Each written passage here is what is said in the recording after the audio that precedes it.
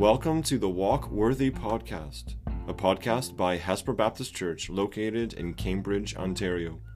Our local church exists to make disciples who walk worthy of the gospel of the Lord Jesus Christ with the help of the Holy Spirit to the glory of God the Father. We hope and pray this is encouragement to you and to anyone else you would share this with.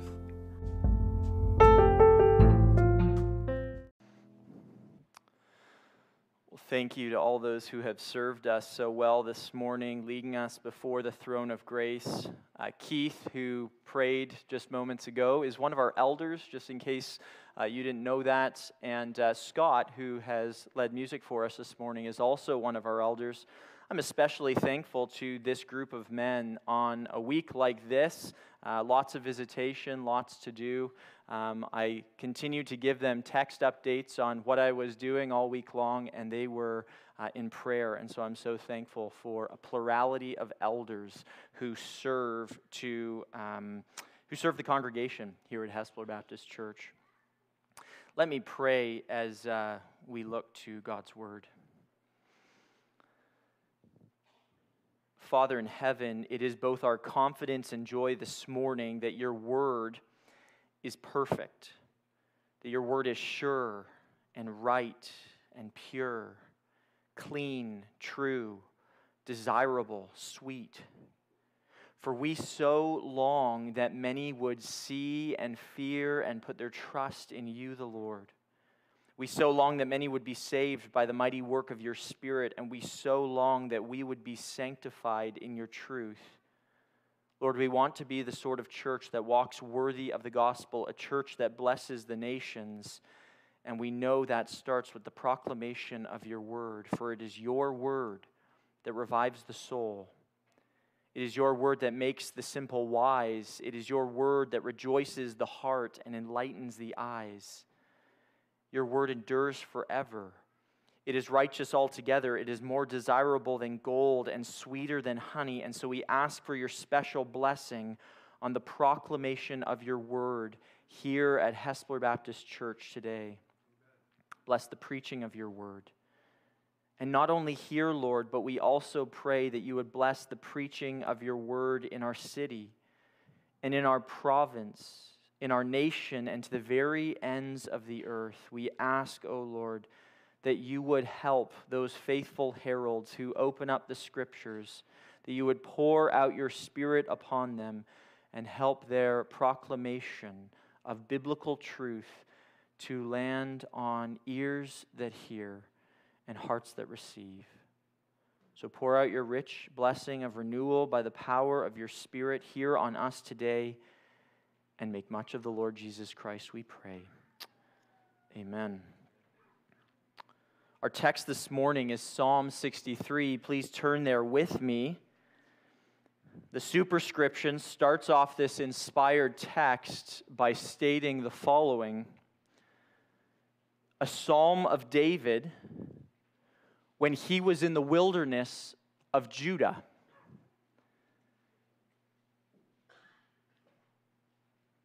Psalm 63, verse 1.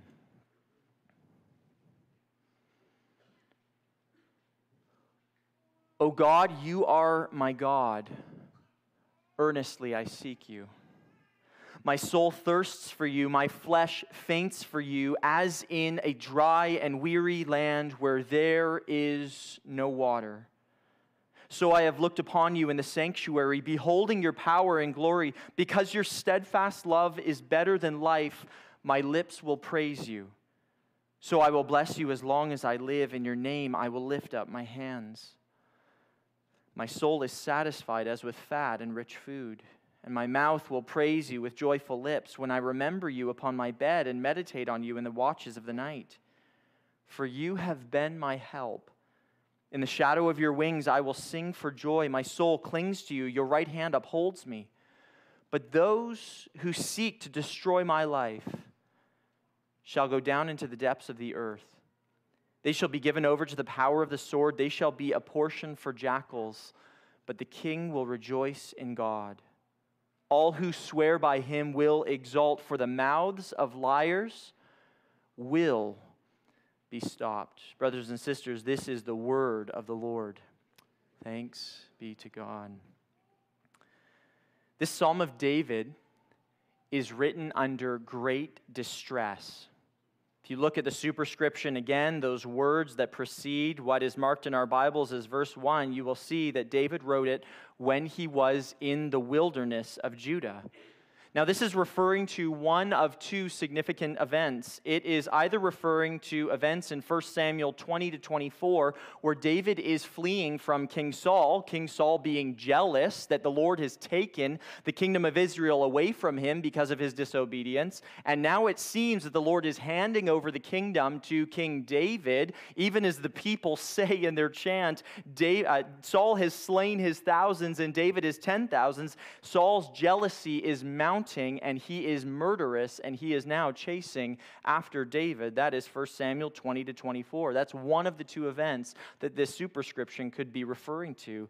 The second event, found in 2 Samuel 15 to 18, is the event of Absalom, David's very own flesh and blood, chasing after him because he wants his father's place upon the throne. He has betrayed his father, he has conspired against his father, and he wants his father's place on the throne. Whichever of these two events are being referred to in this superscription, here's what we know for sure. These events show that David is a troubled man. If you were to read 1 Samuel 20 to 24 as Saul is chasing David, you will see the emotive sense of these chapters. I read through them earlier this week and I was struck by them. David is a man on the run. His family is in danger. Anyone who follows him as he flees from Saul is in danger. He has no home. He is living in caves in the wilderness. He is spending his days hiding, escaping, looking over his shoulder and hoping no one is there. And then if you look at 2 Samuel and you read that stretch of text from chapter 15 to 18, this event where David's very own son, picture that, your very own son conspiring against you. As you read that stretch of text, you see David's pain. There is a great deal of weeping and mourning among David and among the people as they flee Jerusalem. They go and they live in the wilderness. David makes the decision to leave the ark of the Lord, which represents the presence of the Lord, back in Jerusalem. And then David, later on in those chapters, is made to fight against his very own people, those people who Absalom has raised up to go and conquer his father so that Absalom can sit on the throne. And then to cap it all off, Absalom is killed right at the end of that sequence of chapters. And David weeps because, yes, Absalom was after his throne, but my son is gone. My own flesh and blood is gone. David is cut up. He is a troubled man. And like David, we have trouble in our lives. We come around a text this week that is especially appropriate. This week, as I've already mentioned, I visited 3 elderly men. One has gone to be with the Lord last night, and 2 others know that they don't have much life left in front of them. And their families grieve. Their church family will miss them after their departure. You scan the past few weeks of my life, just my life, and I've encountered people struggling with the deterioration of their body, people waiting for a diagnosis, people struggling with the loss of a family member, people dealing with family turmoil of various kinds, people dealing with egregious sins committed against them, people struggling with major life adjustments, and who are anticipating major transitions ahead. These are the scenarios that fill this room, and as Keith prayed earlier, there are hidden ones too. There are so many more. And none of these are light.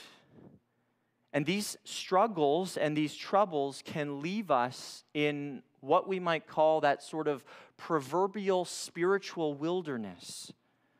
They're disorienting. It's like that instrument of torture at a playground that spins around and around and around. You get someone on that thing, you spin them. I don't know why they're at playgrounds. And you get off and you're disoriented. Your eyes are going all over the place. Your legs are wobbling. Your head is a mess. And you're nauseous as ever. Struggles and troubles, they disorient us. And they cause us to ask this question: what are troubled Christians supposed to do? What should I do when I am in the proverbial spiritual wilderness, when troubles and struggles surround me? When despair and distress have me in a dark place? When I am in emotional turmoil because of my circumstances, where do I go? Well, Psalm 63 answers these questions very clearly. And 5 words summarize the 11 verses of this psalm. Here they are. Troubled Christians cling to God. That is what Psalm 63 is all about. Troubled Christians cling to God.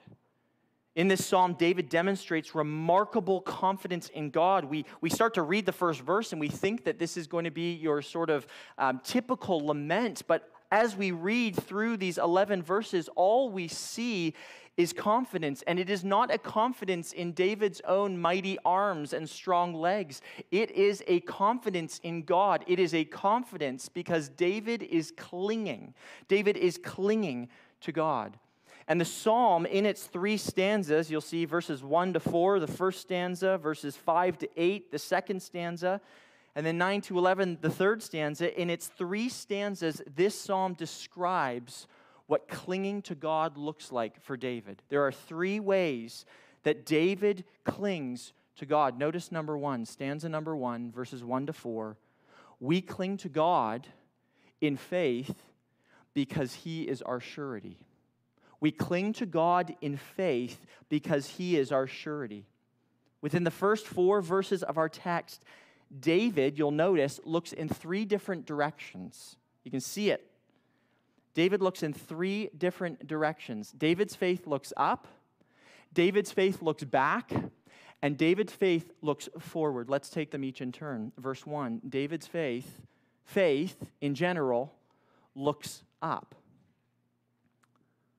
First verse of the psalm reminds me of Aaron Ralston. Maybe you've never heard that name before, but in April of 2003, Aaron was hiking in southeastern Utah in Blue John Canyon. He was hiking alone.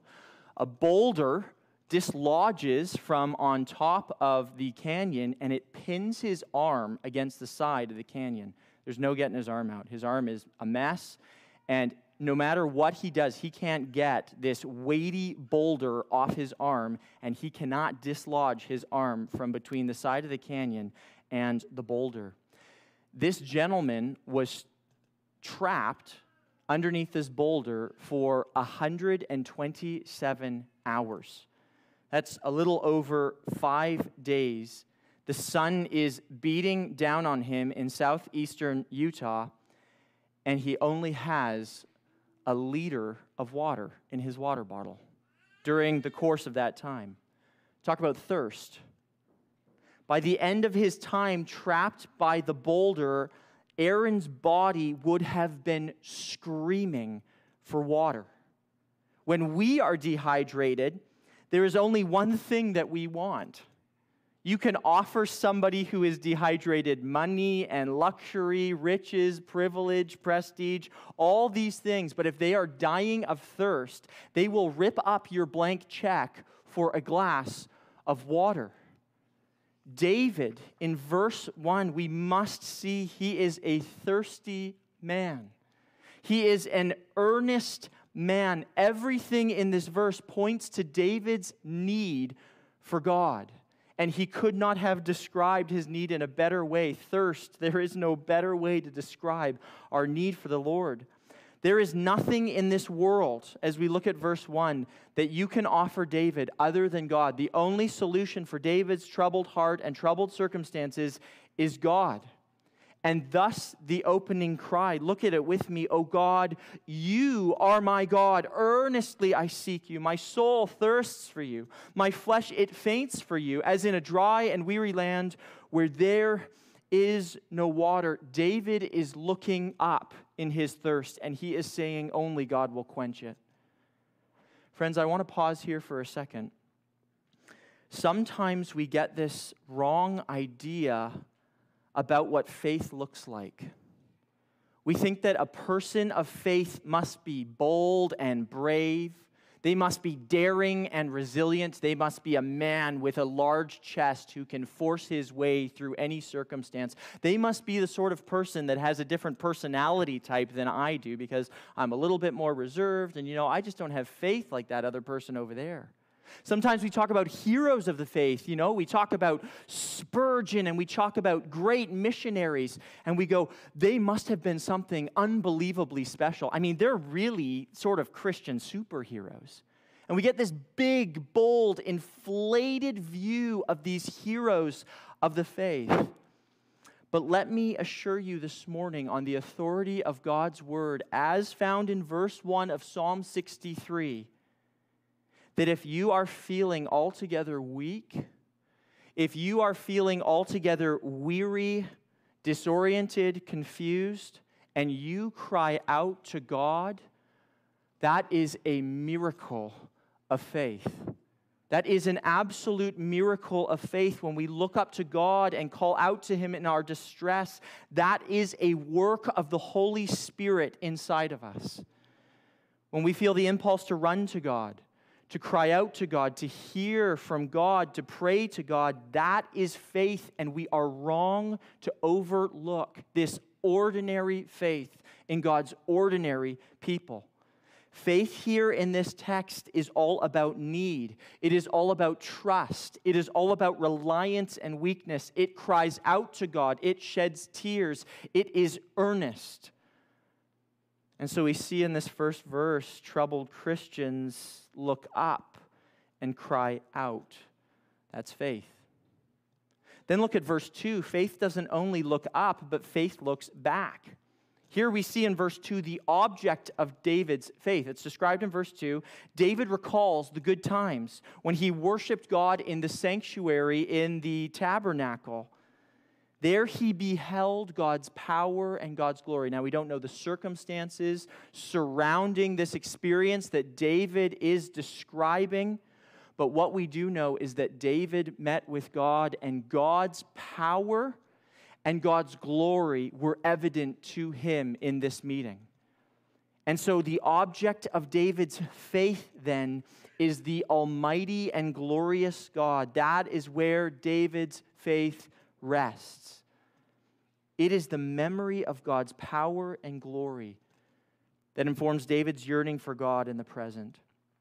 Troubled Christians, they look back. They look back and remember all the ways that God has worked in the past. We remember God the Creator, who has fashioned all things by His power. He has spoken all things into existence. We remember God the Redeemer, who has gloriously orchestrated salvation for His people. We remember God the Provider, who has seen to our every need: shelter, nutrition, finances, work, family, friends. He has overseen it all. And troubled Christians recite all that they know to be true of God. Our God is omnipotent. He is all-powerful. Our God is omniscient. He knows all things. Our God is omnipresent. He is everywhere present. And our God, and here is a truth that keeps me comforted in these days, Psalm 121, our God never slumbers or sleeps.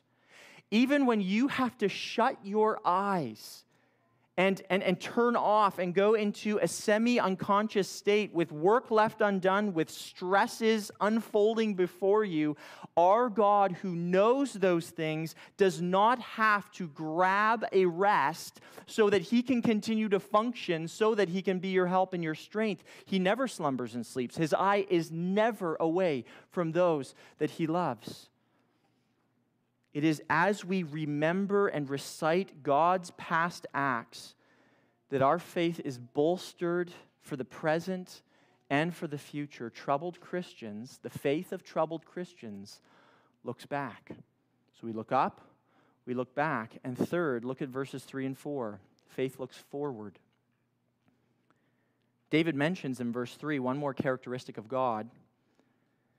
He mentions God's steadfast love, his chesed.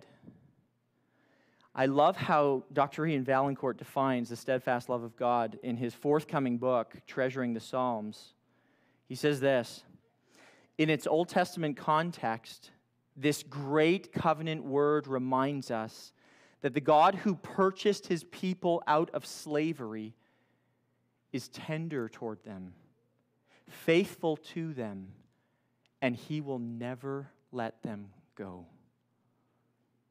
I really love how the hymn writer describes the love of God.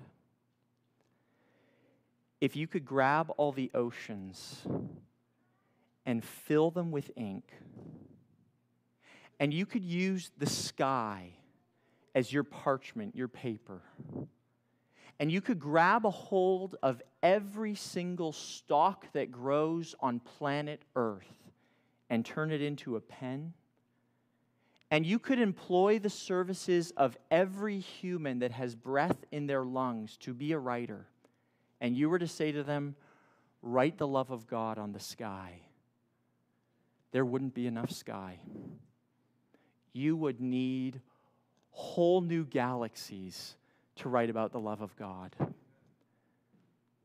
To write the love of God above would drain the ocean dry, nor could the scroll contain the whole, though stretched from sky to sky. This is the steadfast, the tender, the faithful, the enduring love of God for his people.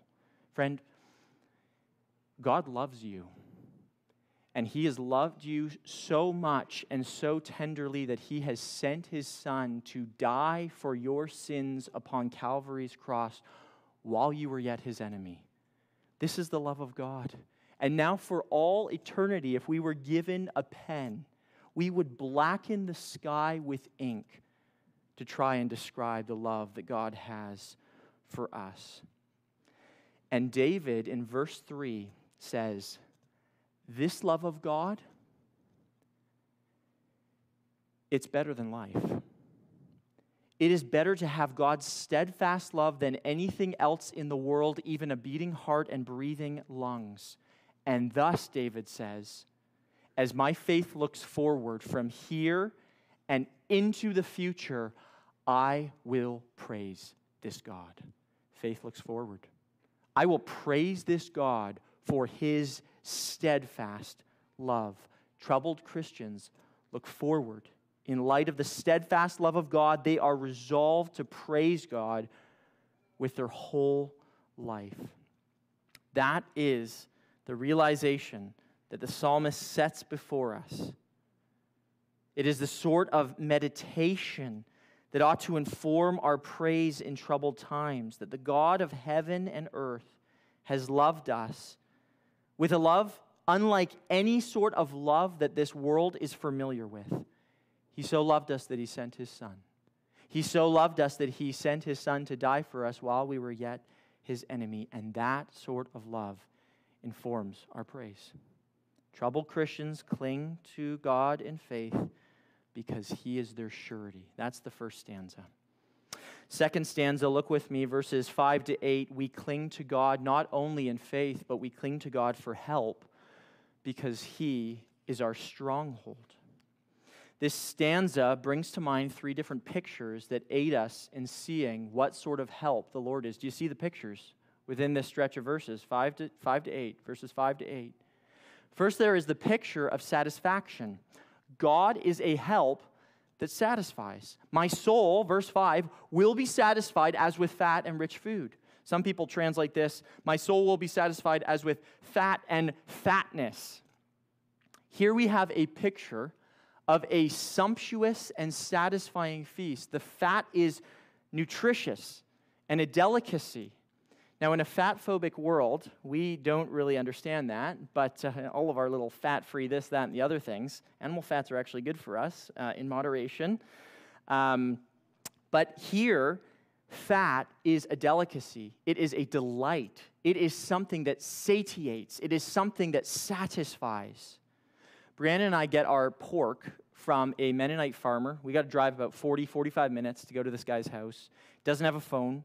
So we get there, we order however many pounds of pork we want, we tell him what sort of cuts we want, and then we drive back a week later and we pick up all those cuts of meat. And one of our favorite cuts is a pork shoulder. And we get the pork shoulder with skin on. And there's about a 3/4 inch layer of fat between the skin and between the meat.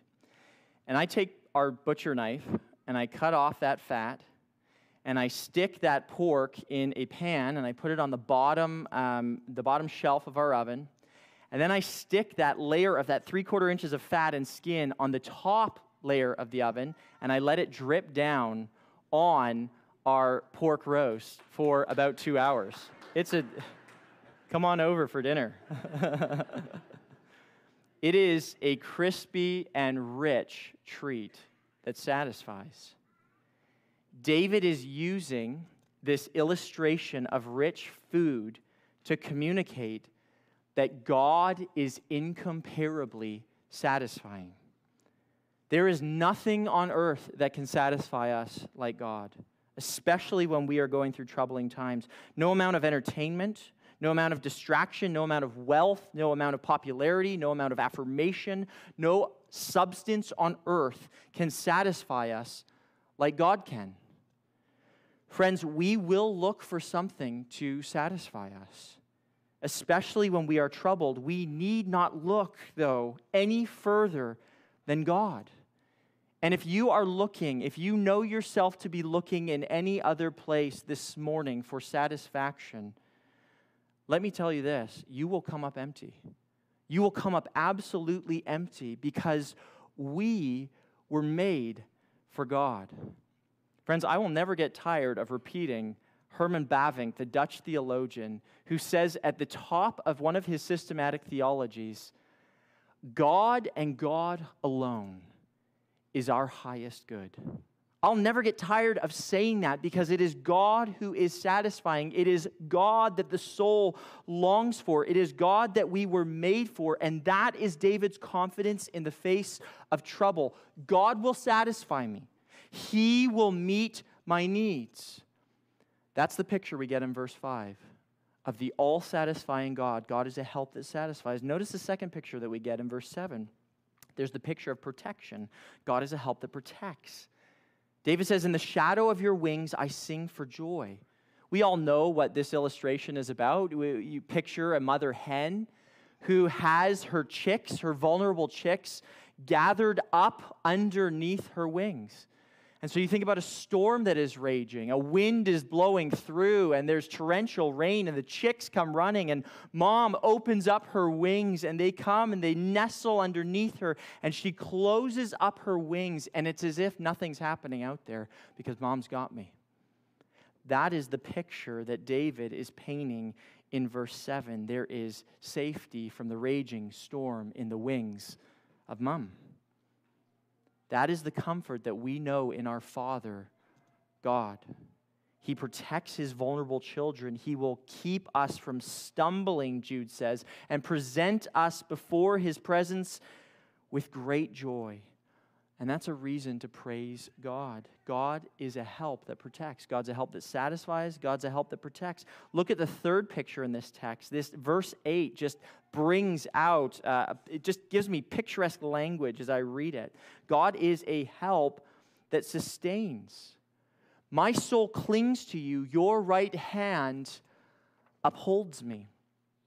Our little guy Nathan clings to his parents under 4 circumstances. He's fairly independent, and he loves to run around and cause a lot of trouble. We thought that 2 negatives would make a positive, but sure didn't. He clings to us in 4 different circumstances. When he's shy, when he's scared, when he's hurt, and when he's tired. And in those circumstances, he wants to be held because he knows that in our arms there is comfort. He knows that in our arms there is rest, there is sympathy, there is consolation, there is strength. We will hold him up when he cannot hold himself up. We will hold him and we will not let him go. In this text, David says, my soul clings to you. The word cling there is the word in Genesis 2:24 that the Lord uses for marital union. It's a pretty intense clinging. But here's the qualifier. Your right hand upholds me. Yes, we hold on to God when we are in distress, but here is the magic, friends. Here is the beauty. The Lord holds on to us. God holds on to us. That is the picture here. His right hand upholds us. That's the assurance. When we are journeying through troubling times, God will hold on to us. He will sustain us. That's the sort of help that God is. Verse 5 to 8, He is an all-satisfying help. He is a protecting help. He is a help that sustains. So troubled Christians can cling to God for help because He is our stronghold. Notice thirdly, the last stanza, verse 9 to 11. We don't only cling to God in faith, we don't only cling to God for help, but we cling to God, verse 9 to 11, for justice, because He is our vindicator. We cling to God for justice because He is our vindicator. Verse 9, but those who seek to destroy my life shall go down into the depths of the earth. They shall be given over to the power of the sword. They shall be a portion for jackals. What is happening in these three verses? Some of us might ask, is David allowed to say that? Whatever happened to love your enemies? Isn't the Christian called to turn the other cheek? Are these even appropriate words? They seem vengeful and violent. But a closer look at these words show that they are not inappropriate at all. Rather, they are most appropriate. They are words that anticipate the justice of God at work. David has confidence that all the wrongs that he has faced will eventually be righted. He has confidence that the judge of all the earth will bring down his gavel and put to rest all that is at unrest. In the end, David will be vindicated and his name will be cleared. And David's hope is our hope as well. It is a certain hope. The hope of the Christian is that God will put a definitive end to our sin and our suffering. There is a day coming when everyone who stands against the Lord's anointed will be stopped. All of the injustices that you and I are aware of will be stopped, and we can trust the Lord on this. He sees every injustice. He knows every injustice. He hates injustice, and He will deal with every last injustice decisively. All our troubles have a timestamp on them. God, through Jesus Christ, has won the victory over sin and over death and over Satan. Sin is defeated at the cross of Christ. Paul tells us, He became sin who knew no sin, that in Him we might become the righteousness of God. Sin is defeated. Death is defeated at the cross of Christ. The Apostle Paul says, death is swallowed up in victory, and then he taunts death. Oh, death, where is your victory? Oh, death, where is your sting? Satan is defeated at the cross of Christ. The reason the Son of God appeared, John tells us, was to destroy the works of the devil. Friends, any prayer for heaven is a prayer for the justice of God to be meted out. Any longing for the new heavens and the new earth is a longing for the justice of God to be meted out. Any longing for Christ is a longing for justice. It is a longing for wickedness to be crushed. It is a longing for the God of peace to crush Satan underneath His feet. Troubled Christians cling to God, longing for the justice of God, which is certain and which is coming soon. But let me warn all of us here this morning, if we do not stand with the Lord's anointed, the Lord Jesus Christ, we will end up on the wrong side of God's justice. And so, friends, let us make certain that we are safe in Christ today. Today is the day of salvation if you have not trusted in the Lord Jesus Christ. Christ took upon Himself the just wages of our sins so that we could have life in Him and escape the wrath of God. So we cling to God for justice because He is our vindicator. That's our text this morning. I want to give us 3 applications to our text in closing. Caleb, The Word of God has just told us that troubled Christians cling to God. Great. How do I cling to God? Anyone asking that question, I want to give you 3 practicalities as we continue in worship. What does clinging to God look like? How do I cling to God? 3 practicalities. You can write them down if you need to. We cling to God through prayer. That is what the psalmist does here. My God, I earnestly seek you. He is calling out to the Lord. We cry to God wherever we are. It doesn't matter what our circumstances are. It doesn't matter if we sinned in the last 10 seconds. We cry out to God in the name of the Lord Jesus Christ. We call out to Him in prayer. We cling to Him in prayer. And we seek the prayers of God's people. We need each other. And that can happen through Monday evening prayer meeting or contacting the church office. We seek to pray. We seek to come before the Lord in prayer. We cling to God through prayer. Number 2, how do we cling to God? We cling to God through the promises and precepts of His Word. We cling to Him through prayer. We cling to Him through the promises and precepts of His Word. The Psalms are especially helpful in this regard. When we are feeling low, the Psalms give us language for expressing our grief, for expressing our lament, for expressing our sorrow. When we are feeling great, the Psalms give us great language for praising the one who is holy. The Psalms help us to turn our face to the living God. As I was going through my ordination statement and I was writing my statement on the doctrine of God, all of God's attributes, I found most of my descriptors of who God is in the book of Psalms. It would be amazing to have a scholar or a biblical theologian write a book about the attributes of God restricted only to the Psalms. It'd be a powerful read. So we cling to God through the promises and precepts of His Word. Thirdly, we cling to God through His people. Christian, you were never meant to live the Christian life alone. You need God's people.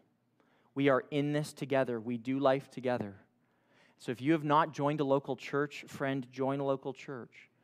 Friend, if you are not accountable to a local church, become accountable to the local church. If you're not in a life group, join a life group. Let other Christians know where you are at. Speak with an elder at the church that you attend. We need the body. It is an invaluable God-given resource, and we cling to the living God with the help of His people. Troubled Christians cling to God. We do so through prayer. We do so through God's promises and precepts, and we do so through God's people. Why don't we pray together? Father in heaven, we give you thanks for the help of this text on a day like today. And we pray that you would implant, by the power of your Holy Spirit, these words of life upon each of our hearts to the glory of your Son, the Lord Jesus Christ. And all God's people say, amen.